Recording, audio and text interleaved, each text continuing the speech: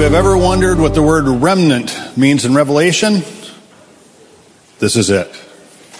These are the ones who survived the first horse, and they're saying, we'll try the second and third and fourth horse. I'll tell you, this is actually my most difficult presentation for a couple of reasons. It's almost always after potluck, after the meal. So the only thing that's worse than running against the clock is running against brains that are slowly losing their blood going to the stomach. You know what I mean? So, that's right. So it's easy for me to stand up and be losing it. It's worse when you're sitting down and losing it. But anyways, I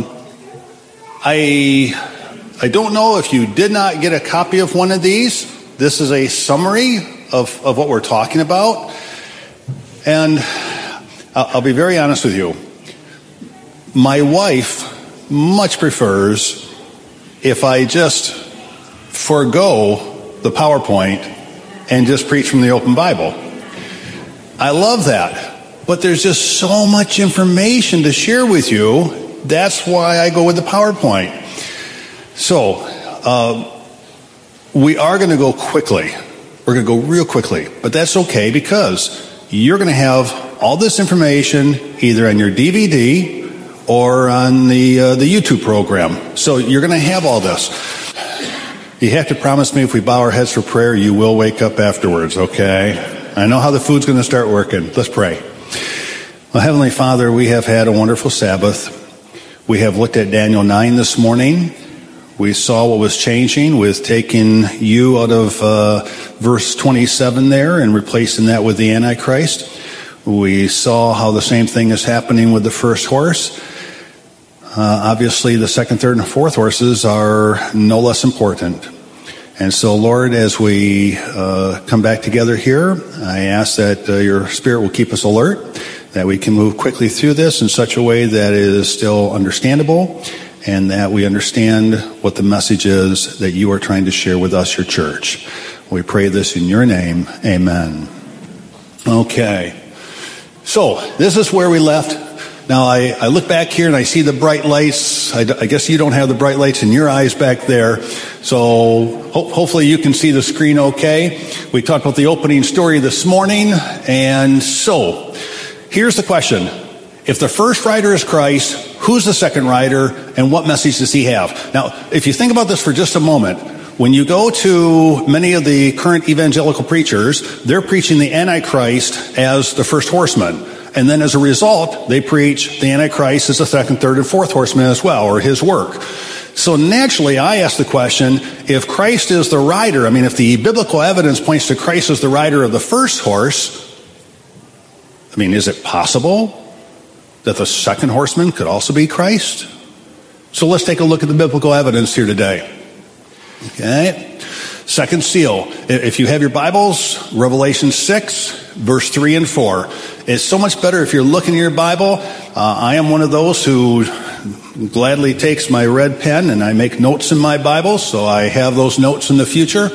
But second seal, Revelation 6, 3 and 4. When he opened the second seal, I heard the second living creature say, "Come and see." Another horse, fiery red, went out. It was granted to the one who sat on it to take peace from the earth, and that people should kill one another. And there was given to him a great sword.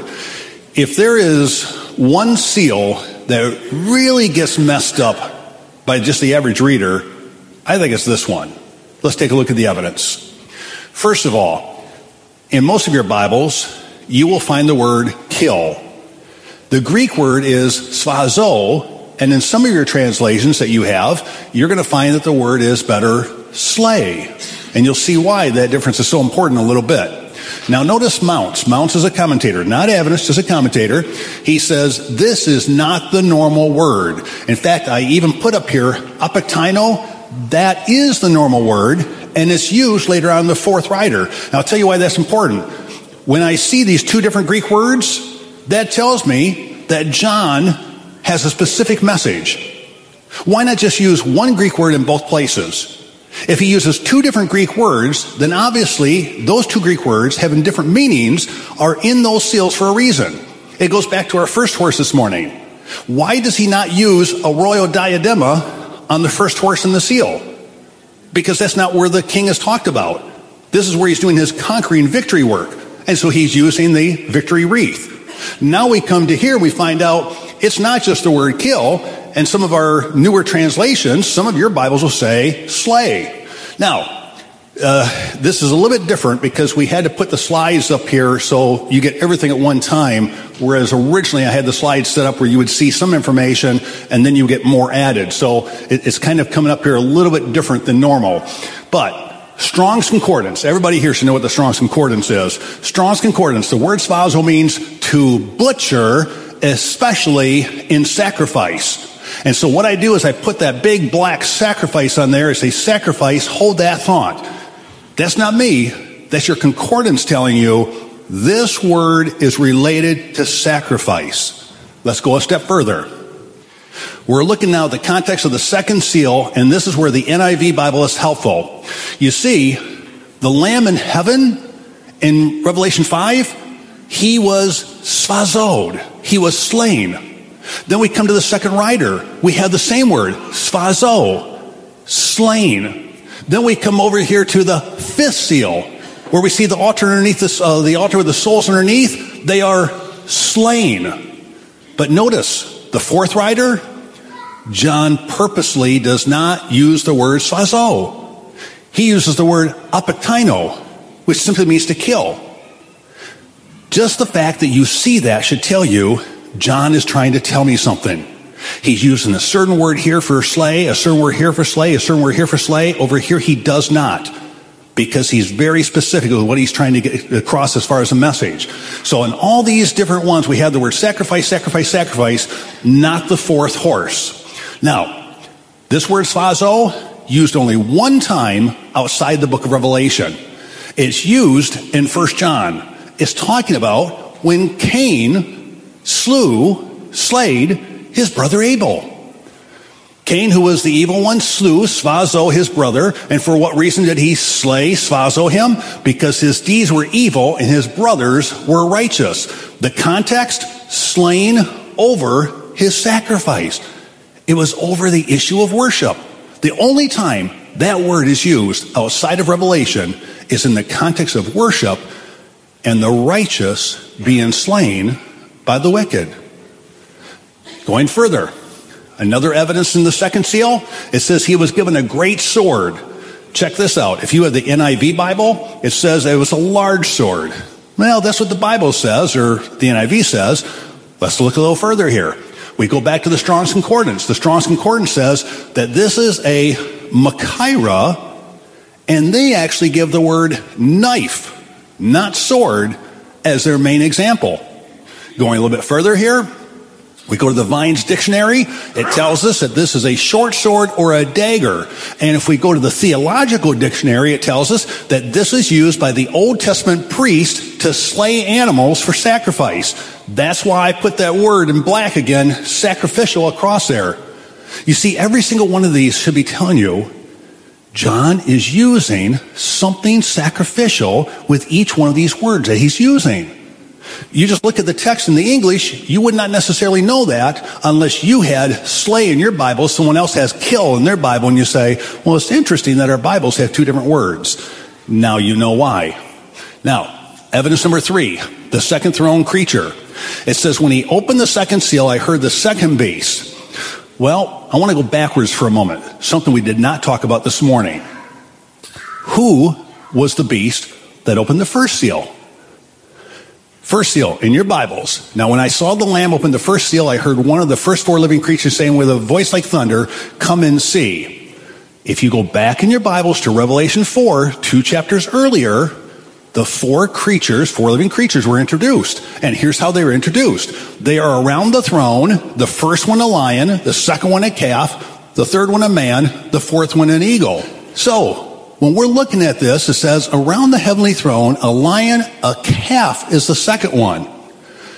Now, that's why I make the note up here. Unlike the lion, the man, or the eagle, this second creature, the ox calf, is the only one of the 4 that is also a sacrificial animal.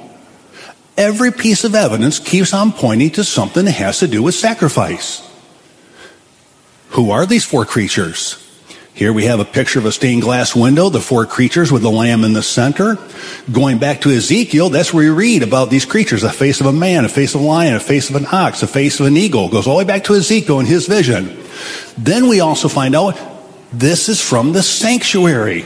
Look at this. The Lord said to Moses and Aaron, the Israelites are to camp around the tent of the sanctuary, some distance from it, each man under his own standard or emblem, with the banner or flag of his family. On the east, toward the sunrise, the divisions of the camp of Judah are to encamp underneath their standard. You've probably seen this before. This is kind of basic sanctuary. And here we have the standards. Let's see. Up here we have the eagle, and there we have the lion, and here we have the face of a man, and here we have the ox. In Revelation, it's all about the sanctuary. 7 candlesticks, priests, breastplates, elders of bowls, incense, slain lamb. The whole book is all about the sanctuary. Now notice here in Revelation 5, see the Lion of the tribe of Judah. He is able to open the scroll. Then I saw the Lamb looked as if it had been slain, standing in the center of the throne, encircled by the four living creatures. You good Seventh-day Adventists, you already know that the sanctuary pointed to the Messiah, Jesus Christ. If everything about the sanctuary pointed to the Messiah, wouldn't the standards that were around the sanctuary also be pointing to the Messiah? But we don't even have to guess. Let's keep on going further. Now this is about Romans. The Romans themselves had standards. And now the Romans, upon the flight of the seditious into the city and upon the burning of the holy house itself, brought their ensigns or banners to the temple. They had their own standards for temples. Brought it to the temple, set them over against this eastern gate, and there did they offer sacrifices to them. Now here's William Barclay. Great, well-known commentator. The earliest and the fullest identification was made by the Bishop of Lyons, Irenaeus, in about 170. He held that the four living creatures represented four aspects of the work of Jesus Christ, which in turn represented the four Gospels. Hey, he's teaching the same thing we as Seventh-day Adventists teach. When I was in England, I thought it was so neat. I walked into this very old church, and here was this old altar with all of these four living creatures. They were in the wood, carved right in with the Bible that would go right in the center. So right in the center you would have Christ, the Lamb, the Word, and then the four living creatures all around there. Notice Stephen Haskell, one of our Adventist early commentators, those living creatures as they surround the throne reflect the character of God. Do you see how they're pulling the four living creatures and their different faces close to Christ, having something to do with Christ? Here, Dr. Lauren Nelson, he's a ministerial director, our former ministerial director at the Michigan Conference. These are characteristics of Jesus. So here's the point. Second seal. The knife, sacrificial. The animal, second one, sacrificial. The very death, not kill, slay, sacrificial. Everything here points to sacrifice. Now, one more piece of evidence. The writer takes peace. And this is where so many people read this text so quickly they do not actually catch what it's saying. Here it says, power was given to the rider that sat thereon to take peace from the earth, and there was given unto him this great sword. Notice, speaking of Jesus, Matthew 10. Jesus said, think not that I am come to send peace on the earth. I came not to send peace, but a sword. Now, here's what Tim LaHaye does. And this is what most evangelicals do. They say the first horseman is the Antichrist, so obviously all the other ones are also Antichrist. My question is, if Christ is the rider on the first horse, could he also be the rider on the second seal? And would his ministry have anything to do with sacrifice? I mean, the answer is so obvious. And there stood a lamb as though it had been slain. Revelation 5, just before you open up to the four horsemen, Revelation 5, the same Greek word. Jesus Christ was not just killed, he was slain. He was a sacrifice. And so in Revelation 5, when you read about him being victorious, it's based on the cross, which is what we talked about earlier today when we talked about wearing that Stephanos throne or Stephanos crown with the thorns in it. Also, he's the high priest of the sanctuary. We know this. I mean, all of Revelation is about Jesus Christ and his work in the heavenly sanctuary. Hebrews 8, again, we talk about Christ being the minister of the sanctuary. It's all about sanctuary. The fact is, the features of the second rider perfectly match Christ's ministry as our high priest in the heavenly sanctuary. So, if we just stop there and take a breath, here's the summary. First seal, gospel, victory. Second seal, sacrifice, personal surrender. They also go together in the New Testament. Notice what Paul says in 1 Corinthians 15. He starts off with the gospel. Then he brings in the dying daily. The dying daily is what we do. The dying daily is not just dying. The dying daily is sacrifice. And thereby gain the victory Nike through Jesus.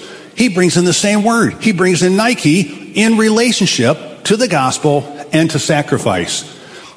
Now, this, of course, leaves the question, because people often say, or believers often say, well, we have to die to Christ. Well, what exactly does that mean? I like the way Romans puts it. Present your bodies as a living sacrifice, which is your spiritual worship. Offer up spiritual sacrifices. Here's Jesus' words. Take up your cross daily. Here's a pretty strong statement. Christians should reflect carefully before sacrificing their souls on the altar of the world's entertainment. You don't often think of necessarily offering yourself as a sacrifice to the world. But yet it's either the world or it's Christ. And the two are diametrically opposed.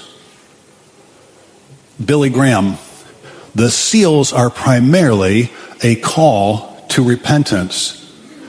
Matthew Henry, Christ goes on, now notice how he blends the first and second seals. Christ goes on conquering in the work of sanctification. The sanctification, if you will, Pastor, is each one of us coming daily to the altar. Each one of us daily coming to the cross. I love how Ellen White puts it. She blends here the second seal with the first seal. We need to repent constantly that we may be constantly victorious. Hey, boy, she just made it really easy. How do I have victory? Start off with prayer. Start off with Jesus. Give my life over to him at the beginning of each day. It doesn't do me much good if I get to the end of the day and then come, on my knees and say, well, Lord, I made it today. That's not what he's looking for. He's looking to be the one who's in us, who helps us being victorious daily. Message of the second seal, daily surrender and going repentance. And then there was this one. Evidence number 5. Who's actually doing the killing? The text does not say that the rider with the sword is doing the killing. It says the people should kill one another. In the Amplified Bible, it says men slaughtered one another, using that word svazo. Here's Jesus. You will be hated of all men for my sake. They may persecute you. A man's enemies shall be those of his own household. In other words, accepting the cross and surrendering our lives to Jesus may result in persecution. And history confirms, just like it did with the first seal, what we're talking about. In the first seal, the gospel advanced victoriously. Under the second seal, we as a church in our Revelation seminars, we've always explained, soon after, the church began to suffer persecution. Tertullian, the blood of the martyrs is the seed of the church. Second seal, we have the cross, we have surrender, we have self-sacrifice, and we have persecution. And so there it is. Victory, how do we become victorious? Christ has shown us how. It's all about the cross. Should I take a breath? Are you still with me? Okay. The food, we're okay with the food? It's lasting? Okay. I told you, Pastor, this is why I call this group the remnant. They're still hanging in there. Okay. It's a lot of information. Oh, but please remember, do take one of these afterwards. It's so simply written here for everyone.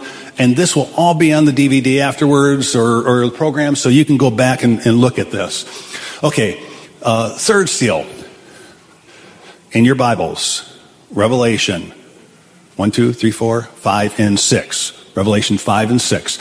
When he opened the third seal, I heard the third beast say, come and see, and behold, a black horse, and he that sat on him had a pair of balances in his hand. I heard a voice in the midst of the four beasts say, a measure of wheat for a penny, and 3 measures of barley for a penny, and see thou hurt not the oil and the wine.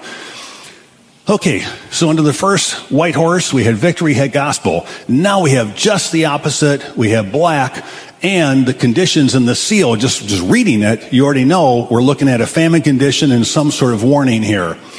Now, the red is a little hard. Can you see the red lettering okay? All right. So now, check this out. We have the wheat and the barley, we have the olives and the grapes. And here's the various interpretations. Some people will say, well, the wheat equals the Word of God, and the oil represents the Holy Spirit, and the wine represents Christ's blood, and the barley, barley is a cheap grain. How can we apply a cheap grain to Christ? Now, I don't know about you. I'm not satisfied with an interpretation that I am only 75% comfortable with. That's not what I want to present. I want to keep on studying it out. Something tells me that when John first wrote this to the churches, that wasn't his intention. And I think we can prove that. Now, notice here in these books, these are all Adventist books. Let's see. He says that those things are worldly goods. He says they represent spiritual life. He says they're corrupted religion. Wow. We're kind of all over the board here, aren't we? Okay. All right. Oh, look at this. Mervyn Maxwell writes, these are staple foods in ancient times. Can I say, duh? Isn't that easiest? These were foods back then. Let's just go with the natural flow of it here. We have the wheat and the barley, we have the olive and the grapes. My question is, why are they divided that way? In your Bible, it says that the wheat and the barley have been suffering, the olive and grapes, not yet. Why are they divided that way? And there's only one explanation. And the one explanation is the same one that any one of the people in the early church, hearing the revelation for the first time, would have understood. And there it is.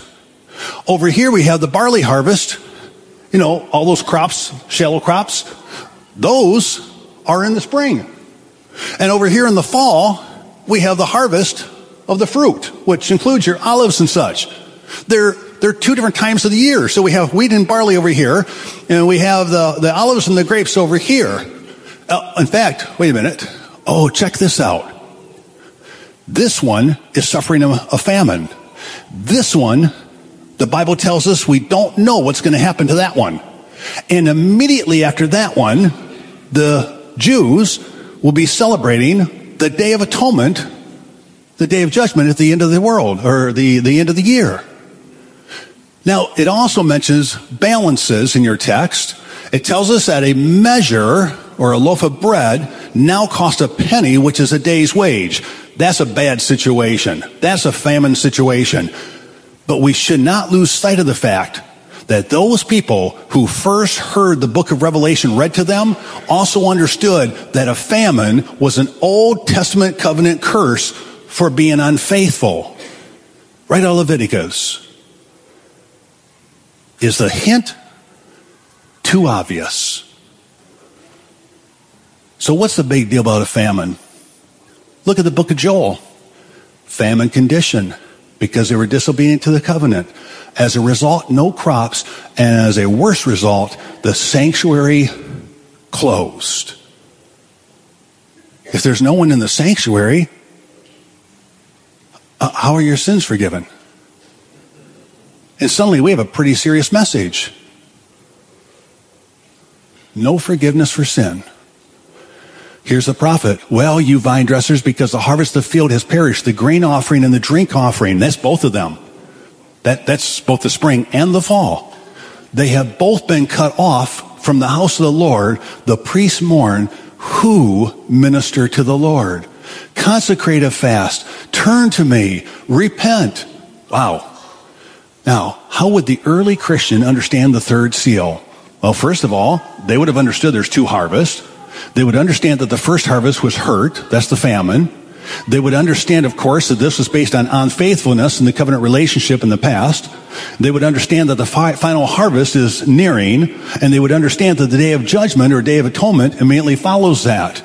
In fact, those balances, that should tell us something. We all know about the balances there in Daniel 5 with the king, but as we go throughout the Bible, we find that the balances were often used to talk about people's character in the light of God. The Christian has entered into a covenant relationship with Christ. Revelation is written to the church, Christ our high priest, and there is a universal day of atonement. These are basic things we've talked about. But notice here, Revelation 14. Behold, a white cloud, and on the cloud sat one like the Son of Man, having on his head a golden crown. We read this morning. And in his hand a sharp sickle. Another angel came out of the temple, crying with a loud voice to him who sat on the cloud, thrust in your sickle and reap, for the time has come for you to reap, for the harvest of the earth. Who's doing the reaping?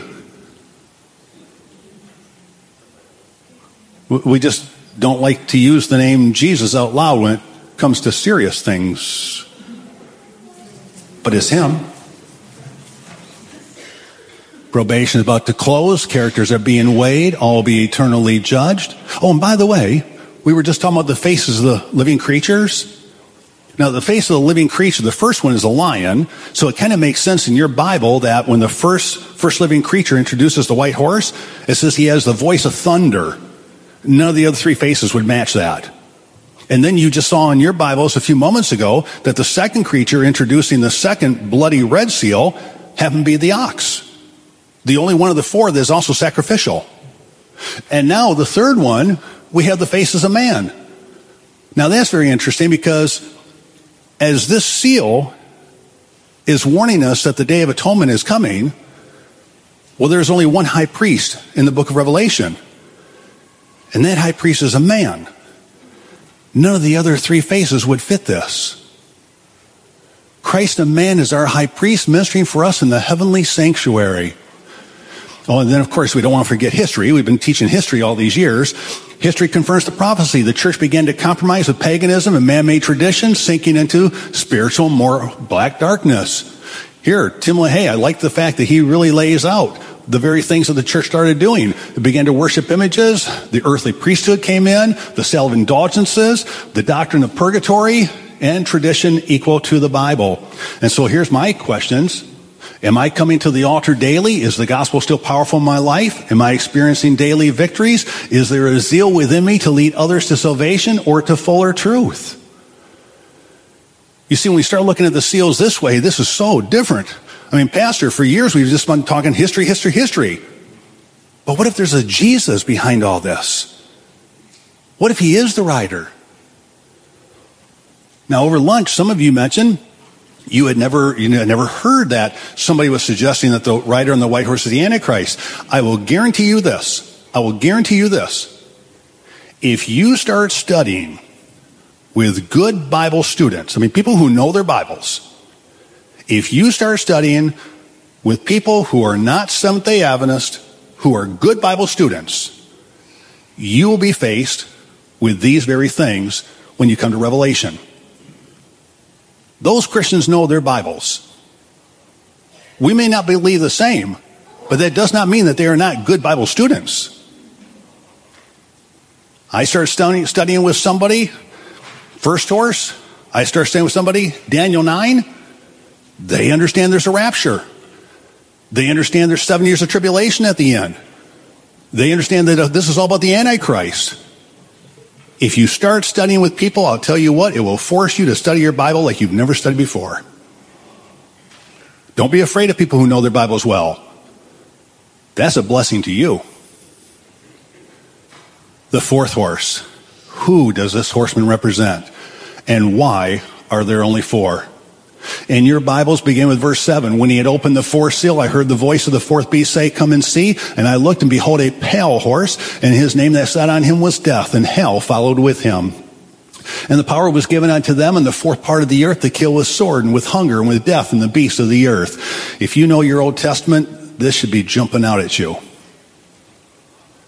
Question: what does this writer possibly have to do with the church?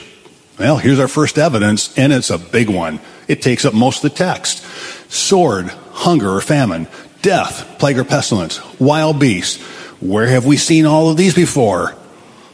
There's only two passages in the Old Testament. Here's one of them. Ezekiel 14:12 21. For thus says the Lord God, how much more when I send my 4 severe judgments against who? This is a message to the church. This is a message to the church. Now, from over there across the pond, I think that's what you call the ocean over here, isn't it? The pond between you and me. I'm sitting here, I'm listening to Pastor Lloyd. Pastor Lloyd's talking about spiritual Israel. We are spiritual Israel. We like the sound of that. Oh, we're not like ancient Israel. No, we would not do the things they did. We've learned from their mistakes. We're spiritual Israel. But wait a minute.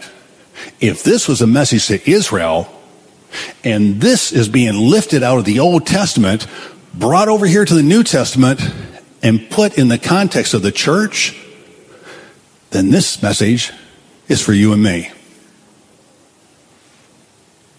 Sword, famine, wild beast, and plague to cut off man and beast from it. Here's Jeremiah. I will send the sword, the famine, and the pestilence upon them until they are destroyed from the land which I gave or promised to them and their forefathers. So the question here is, who is God speaking to? Answer, his covenant people on faithful Israel. I mean, that's just pretty clear. Now, here, from our Symposium Revelation, our Adventist book here, Dr. Lon Riddell writes, in John's apocalypse, all the Old Testament promises, we like those. Old Testament promises, we like those. All the Old Testament promises, and threats are transformed into blessings and curses of Jesus Christ. You see, we don't preach this. It is far easier to preach church history. This stuff gets personal. If we leave Jesus out of it and we just talk about church history, we can tell people, hey, this is where the church went wrong way back then. And if you want to be on the right side today, come here, be here on Sabbath morning. But this gets personal. Do you really want to be spiritual Israel? Are you really in a covenant relationship? Are you and I really being faithful in our relationship? How comfortable are we with the name spiritual Israel knowing all this? And then notice that word kill. Remember under the second seal, it was the word slay, sphazo? No more. There was a time under the second seal that we could surrender ourselves as living sacrifices. When you come to the fourth horse, it's all done. It's all done. Here, the word kill, apoktaino, no longer sacrificial sphazo slain in the second seal. The opportunity to repent, that's long gone. And then the sword. It's not even the Machaira knife anymore. It's not the knife that the priest used. It has nothing to do with sacrifice. Now we have the Ramphia sword. This is the longer sword. This is the same sword that's used for execution. But wait a minute. Who is the one that wields the sword? Who's carrying the sword? Who's using this sword? Well, Revelation tells us, Revelation chapter 19, and the rest of the wicked were killed with the Ramphia sword that came out of the mouth of him, capital H, came out of him who was on the white horse. Ephesians, the sword, which is really the Machaira knife of the Spirit, which is the Word of God. And then Hebrews, for the Word of God is sharper than any two-edged Machaira sword, discerning the intents of the heart. But then Revelation, Christ executes this judgment with the Ramphia. The reason I put these texts up for you is I want you to see, in the first two texts, in Ephesians and Hebrews, those passages are talking about what Christ can do, what Christ can accomplish with you if you allow him to be your high priest with his priestly knife. But there comes a point where the priesthood is done. Everything that could possibly be done to win you over to Christ has been done. And if you have turned him away, he won't force you. And when we come to the last one, it's no longer about the Machaira, it's now about the Ramphia, the final one. Now this gets a little tricky. Evidence number 4, the rider was named Death, and eternal hell followed in the wake of his actions. Well, you can imagine that's the question I often get. Even before I study the second and third horsemen, I'll often have people say, but Jim, you're not going to suggest that the fourth rider is Jesus. Who alone has authority over eternal life and death? It's not the Antichrist. It's not the Antichrist. I am alive forevermore. I have the keys of hell and death. Notice the message to the 7 churches. We don't talk about this. When we do a presentation on Revelation, we're not talking about repentance. We're talking about church history in the 7 churches. Notice how personal. 7 churches, over and over again. Repent, repent, repent, repent, repent. We don't talk about that in our Revelation seminars. This is personal. 7 trumpets. Notice what happens after the 4 horsemen are all done. In the following section of the 7 trumpets, we come right back to that same word, repent. But the rest of mankind who were not apokatino killed by these plagues did not repent. And they did not repent of their murders or their sorceries or their sexual immorality or their thefts. If you have not repented under the 7 churches, well, the next time repentance comes up is in the trumpets. They would not repent. They would not reply. They would not respond to Jesus' personal messages in the 7 churches. So, who is the 4th horseman? Here's my questions for you. I'll let you decide. We have a TV station back in the States. It's called Fox News. And their famous little line is, we report, you decide. I just report. I'll let you decide. Here's my questions. Is it not Christ who possesses the keys of hell and death? I think you can answer that. Do not the rejectors of the gospel flee from the wrath of the Lamb in Revelation 6? It's in your Bible. Is it not Christ who uses the same Ramphia sword to destroy all wickedness in Revelation 19? Yes, it is. Is the new covenant not born out of Christ's blood? True. Does not the destiny of every soul lie with Christ, not the Antichrist? Absolutely. I found this very interesting. Joseph Trafton. But the references to death and Hades reminds the reader that Jesus has the keys to death and Hades. For the attentive reader, then, the section containing the first 4 seals, that's the 4 horsemen, begins and ends with Jesus. William Hendrickson, More Than Conquerors. It would not surprise us if here too, the 2nd, 4th riders are subservient to the first. They are Christ's instruments for the refining and strengthening of his people. Dr. Kenneth Strand from our Andrews University. The breaking of the seals would therefore represent successive steps or means by which God, through Christ, acts in preparing the world for judgment. And this is my best attempt to summarize the wording here. It's reasonable to conclude that the 4th horseman's activity is based on Christ's authority and entirely under his control. Since he does hold the keys of death and Hades, he is intimately involved. Well, there you have it. Revelation's opening story. And by having this up here, now you'll have this on your DVD. Let's see, it started this morning with the first seal.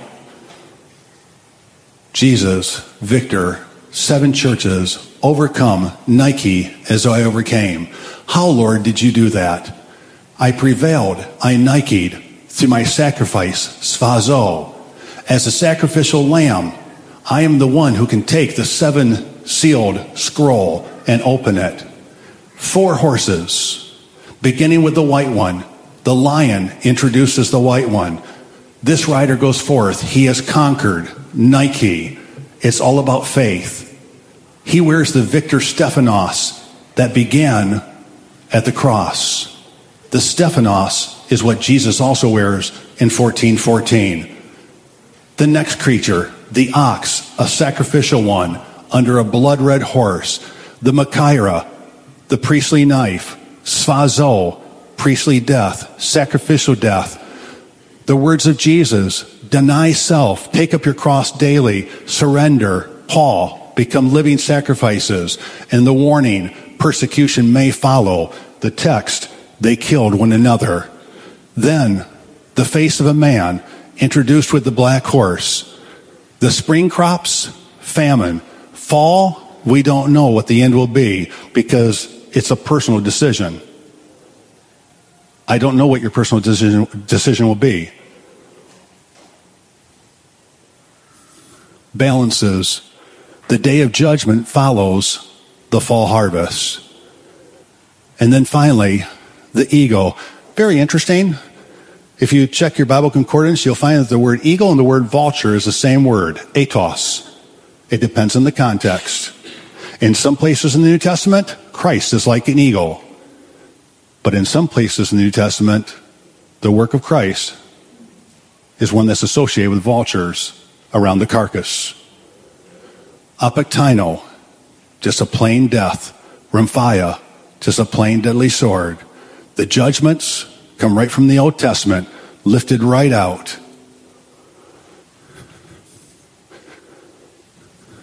Crazy, isn't it? And we thought 4 horses were just about church history. We had it so well memorized.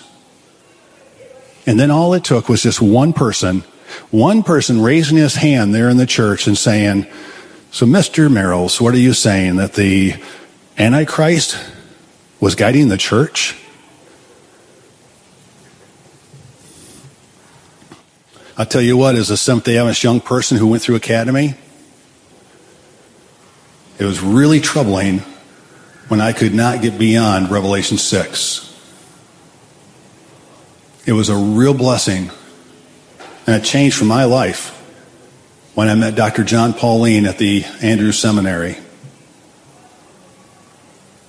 I was there when he did his dissertation on the trumpets, and 6 of us were selected to sit in on his dissertation and to put it to work. His dissertation was twofold. The first half of his dissertation, and it really should have been just one dissertation because the thing was just so large. But the first half of his dissertation was, how do we interpret Revelation? And then the second part of his dissertation was, here, let's try it with the 7 trumpets. That's a real challenge to Adventists.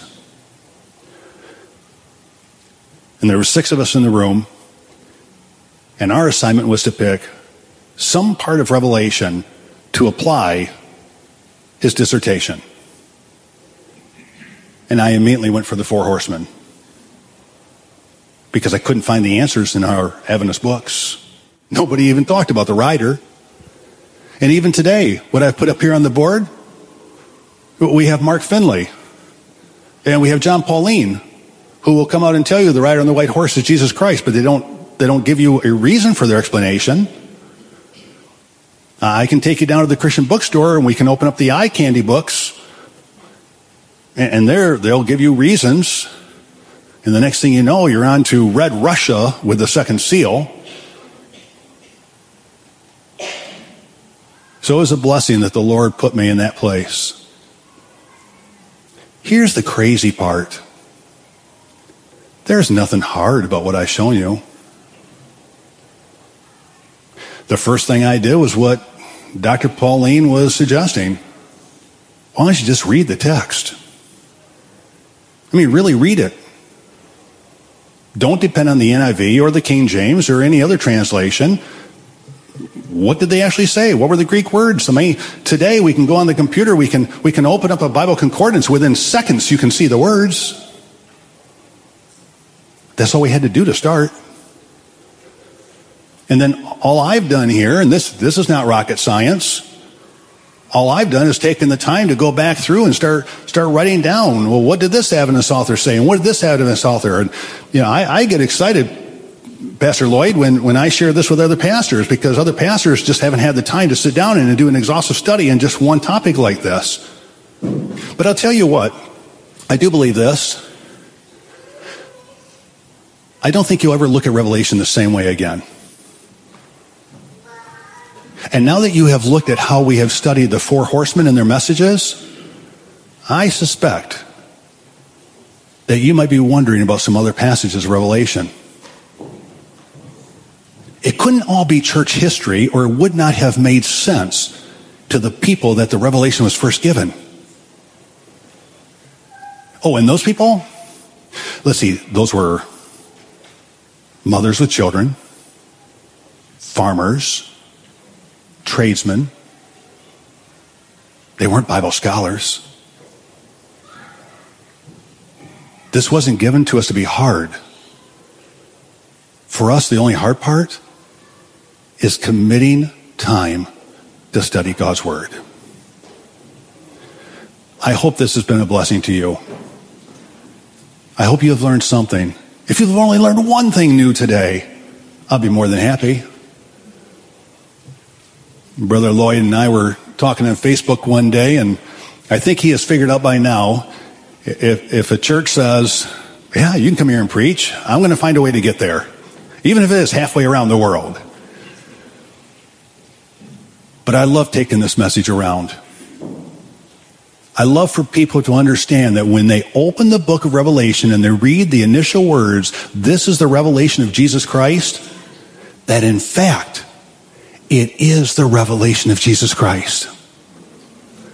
And so if today, if through any of these messages, I have opened your eyes just a little bit more to what the Holy Spirit has been trying to say, and if today, if you walk out of here knowing that there's a reason why you don't believe in the Antichrist in Daniel 9 and the Antichrist in Revelation 6, and that in fact this book is about Jesus and his church, and that the message is absolutely personal for each one of us,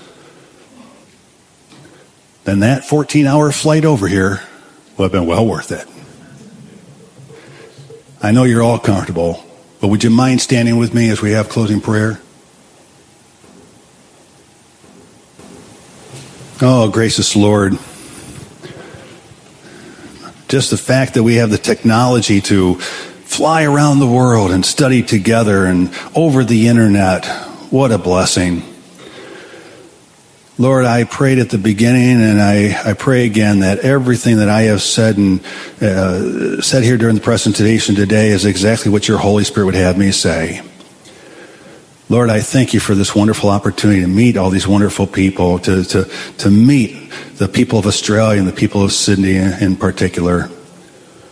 Lord, I thank you for the friendship that has just grown with Pastor Lloyd and I over, of all things, Facebook here. But Lord, I don't care who it is in this room, myself and Pastor Lloyd included, may we keep your word and the study of your word and our interest in your word. But Lord, I pray that your Holy Spirit would just give us a craving to know more.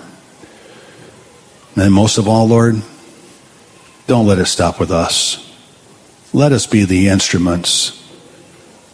May your victory be strong through us. May our lives be the reason that people want to reach out to you for their help. May people see in us something that is different. Oh Lord, we've had a beautiful Sabbath together. And I pray now for your Holy Spirit to continue to guide each one of us as we continue to pray and grow and study. Until that day, Lord, when we come together as the great 144,000, the great multitude standing before the throne. Until that day, Lord, be with us. And may you find each one of us standing for you in true faith. In your name we pray. Amen.